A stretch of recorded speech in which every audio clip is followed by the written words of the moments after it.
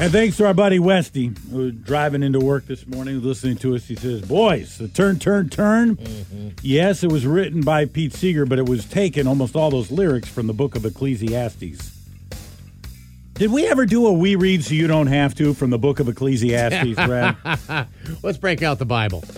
All right. See if we can put some beats to it. Thank you, Westy. David Crosby dead at the age of 81. Crosby, Stills, and Nash. Crosby, Stills, Nash, and Young. The Byrds. You know, I got to tell you, there are a lot of artists who paid tribute. The first one I was looking for was Graham Nash, because that was it was nasty between those two. It has been nasty for the last 6 years. Those guys were brothers, and then it just all blew apart.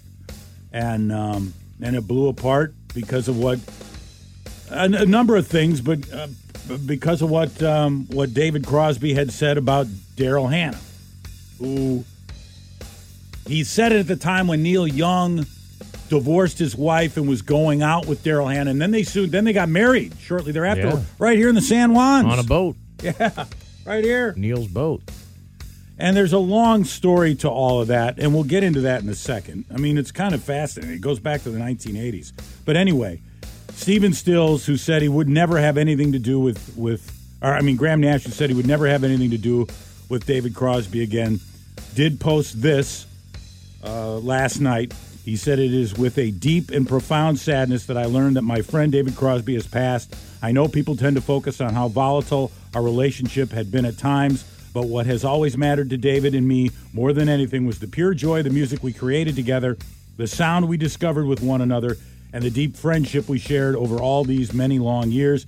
David was fearless in life and in music. He leaves behind a tremendous void as far as sheer personality and talent in this world. He spoke his mind, his heart, and his passion through his beautiful music and leaves an incredible legacy. These are the things that matter most." And then Stills said, "David and I butted heads a lot over time, but they were mostly glancing blows, yet still left us numbskulls. I was happy to be at peace with him. He was without question a giant of a musician, and his harmonic sensibilities were nothing short of genius. The glue that held us together as our vocals soared like Icarus towards the sun. I am deeply saddened at his passing and shall miss him beyond measure." So what happened?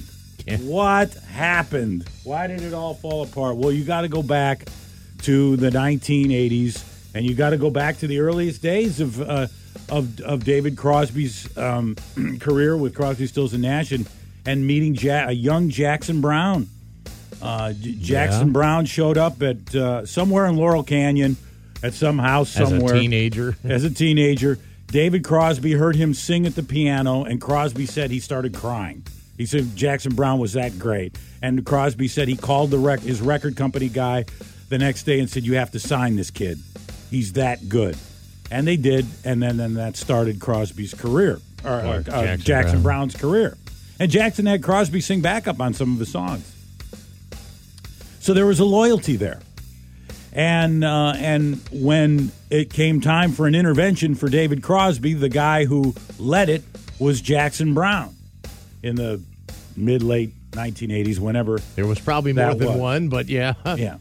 And at that time, Jackson Browne was seeing Daryl Hannah. They had a years-long relationship. Yeah. It was well-publicized. And that got volatile, too. Well, and apparently. It did, and this was where the first fracture was. There were stories in the tabloids that Jackson Browne had been physical, had abused Daryl Hannah. In the Shape of a Heart, that song. She never supported those stories. She never said anything about those stories. Jackson Browne, I think, had denied it, and David Crosby denied it as Jackson's friend, and was upset that Daryl Hannah never came out and said, "These stories are tabloid, they're not true." He was upset at her for years and made some sniping comments, some of them kind of covert over the years about that. Well, okay, so that's the late 80s. Here we go to present time, and Neil Young, a few years ago, divorces his wife of many years and starts taking up with Daryl Hannah. Well, this does not fly with David Crosby. What did he call her, a poisonous predator? He used the word poison. Yeah, I think you have it, Brad. I think that's how he referred to her. And that was it. That was it. Those two ended up, of course, Young and Daryl Hannah ended up marrying here in the San Juans a couple years ago. But that was the end of it. Graham Nash did not like that. He felt that crossed the line with Neil Young, and that was it. He said he would have everybody starts taking sides. Everybody took their sides, and that was it. Graham Nash. What I read, and I don't know if it's true, it's because of him criticizing Neil Young's new girlfriend. Is it true or not? That's how it started. That's how it started. And then afterwards, okay. That's how he tore the heart out of CSNY. Yeah, and that was it. And they never really recovered, and it really got ugly. Some of the things those two guys were saying about each other over the last few years. In the last year, it quieted down a little bit, but there was never any talk of a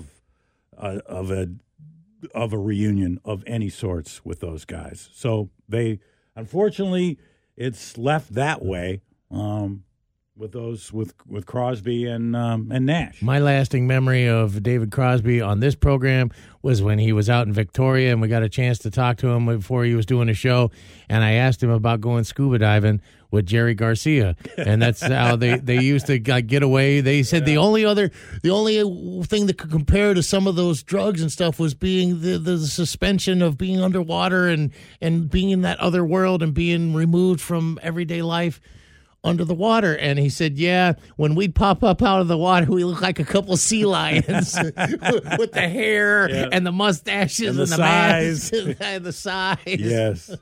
Yeah. He was funny about it. So yesterday I went for my run, and I was listening to just Crosby, Stills, Nash, and Young stuff. And this song came on, and this is you think this is your favorite? It's up there? It's up there. From their catalog. Top 5. From their catalog. Yeah, I heard this as I was running. I was like, oh, my God. The harmonies, these guys were so good. Brad and John, KISM.